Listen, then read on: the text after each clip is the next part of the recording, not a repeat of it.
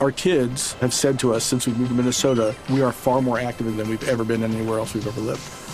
Moving to Minnesota opened up a lot of doors for us. Just this overall sense of community, of the values that, Minnesotans have. It's a real accepting, loving community, especially with 2 young kids. See why CNBC ranks Minnesota number 4 best state to live and work. A great place to work, an even better place to live. ExploreMinnesota.com/live. I'm Katya Adler, host of The Global Story. Over the last 25 years, I've covered conflicts in the Middle East, political and economic crises in Europe, drug cartels in Mexico. Now I'm covering the stories behind the news all over the world in conversation with those who break it. Join me Monday to Friday to find out what's happening, why, and what it all means. Follow The Global Story from the BBC wherever you listen to podcasts.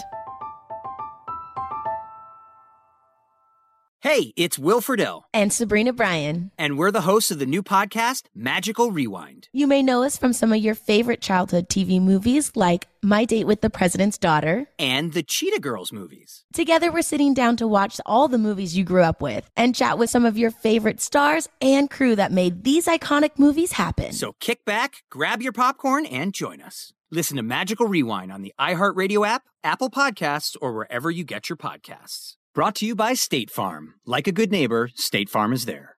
This episode is brought to you by Technically Speaking, an Intel podcast. When you think about the future, what kind of technology do you envision? Whatever the future holds, artificial intelligence will undoubtedly be at the heart of it all. Join Graham Class as he hosts Season 2 of Technically Speaking, an Intel podcast, and hears from the minds transforming healthcare, retail, entertainment, personal computing, and more with the help of AI. Tune in every other Tuesday and explore the latest technology that's changing our world today and creating a more accessible tomorrow. Listen to Technically Speaking, an Intel podcast on the iHeartRadio app, Apple Podcasts, or wherever you get your podcasts. The 2024 presidential campaign features 2 candidates who are very well known to Americans. And yet, there's complexity at every turn. Criminal trials for one of those candidates. Young voters who are angry. The Campaign Moment podcast from the Washington Post gives you what matters. I'm Aaron Blake, and I'm covering my 10th election cycle. My colleagues and I have insights that you won't find anywhere else. So follow The Campaign Moment right now, wherever you're listening. Welcome to Brainstuff, a production of iHeartRadio. Hey, Brainstuff, I'm Lauren Vogelbaum, and this is a classic episode from our previous host, Christian Sager. The fire extinguisher is an amazing piece of simple equipment that can help you smother a fire should it happen to get a little out of control. In this episode, we explain how they work and what kinds work for what kinds of fires. Hey, Brainstuff, it's Christian Sager. Let's talk about fire. Fire is the result of a chemical combustion reaction, typically between oxygen and some sort of fuel like wood or gasoline. For the reaction to occur, the fuel has to reach its ignition temperature. For wood, that's about 500 degrees Fahrenheit or 260 degrees Celsius. The heat decomposes some of the wood's cellulose, and the decomposed stuff is released as volatile gases, like a compound of hydrogen, carbon, and oxygen. When the gas is hot enough, its molecules break apart. The atoms recombine with the oxygen to form water, carbon dioxide, and other products. The heat keeps the fuel at the ignition temperature, so it keeps burning as long as there is fuel and oxygen. So there you have it, fire, the result of extreme heat, oxygen, and fuel. But what about fire extinguishers? They remove at least one of these elements from the equation. Fire extinguishers are metal cylinders filled with water or smothering material. And when you depress a lever at the top, the material is expelled by high pressure, kind of like an aerosol can. Imagine a fire extinguisher cut in half. Okay? That plastic siphon tube leads from the bottom of the fire suppressant reservoir to the top of the extinguisher. A spring-mounted valve blocks the passageway from the siphon to the nozzle, and at the top of the cylinder, there is a smaller cylinder filled with compressed gas, liquid carbon dioxide, for example. A release valve keeps the compressed gas from escaping. When you pull out the safety pin and depress the operating lever, it pushes on an actuating rod. The rod presses the spring-mounted valve down to open up the passage to the nozzle. The bottom of the actuating rod has a sharp point, which pierces the gas cylinder release valve. The compressed gas escapes, applying downward pressure on the fire suppressant material.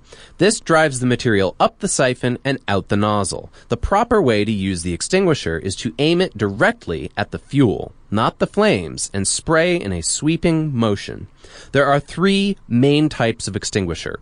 A water extinguisher can put out things like burning wood, paper, or cardboard, but it doesn't work well on electrical fires or fires involving inflammable liquids. In an electrical fire, water may conduct the current, which could electrocute you. Water will only spread an inflammable liquid, making the fire worse. Then there's the carbon dioxide extinguisher. The CO2 is kept in a pressurized liquid form. When the container is opened, the CO2 forms a gas. This gas is heavier than oxygen, so it displaces the oxygen surrounding the fuel. This extinguisher is common in restaurants because it won't contaminate cooking equipment or food. The most popular extinguisher material is the dry chemical extinguisher. These cylinders contain foam or powder, typically made of sodium bicarbonate, also known as baking soda, potassium bicarbonate, or monoammonium phosphate. Baking soda starts to decompose at only 158 degrees Fahrenheit or 70 degrees Celsius. And when it decomposes, it releases CO2. The CO2, along with the insulation of the foam, smothers fire. The best way to tell which fire extinguisher you have and which fires it's best suited to fight is to look at the rating. All fire extinguishers have an A, B, or C rating. A Class A fire extinguisher works best against fires involving paper, wood, plastic, and textiles. A Class B fire extinguisher can put out flammable liquid fires, things like cooking oil, gasoline, paint, or oil. And a Class C extinguisher is your go-to for live electrical fires. Each extinguisher will have a number by the letter, indicating the size of the fire that it can tackle. But please be careful. Most fire extinguishers contain a small amount of suppressant. You can use it up in seconds. That's why they're only effective on relatively small fires. To put out a bigger fire, you need more equipment, like a fire engine, as well as trained professionals. But for the blazes that can pop up in your house, a fire extinguisher can be a lifesaver.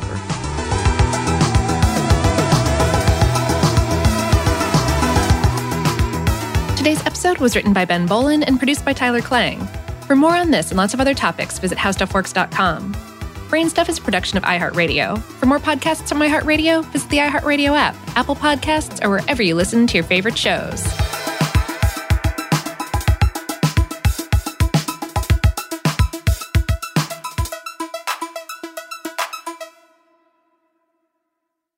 Our kids have said to us since we moved to Minnesota, we are far more active than we've ever been anywhere else we've ever lived. Moving to Minnesota opened up a lot of doors for us. Just this overall sense of community, of the values that, Minnesotans have. It's a real accepting, loving community, especially with 2 young kids. See why CNBC ranks Minnesota number 4 best state to live and work. A great place to work, an even better place to live. ExploreMinnesota.com/live. From BBC Radio 4, Britain's biggest paranormal podcast is going on a road trip. I thought in that moment, oh my God, we've summoned something from this board. This is Uncanny USA.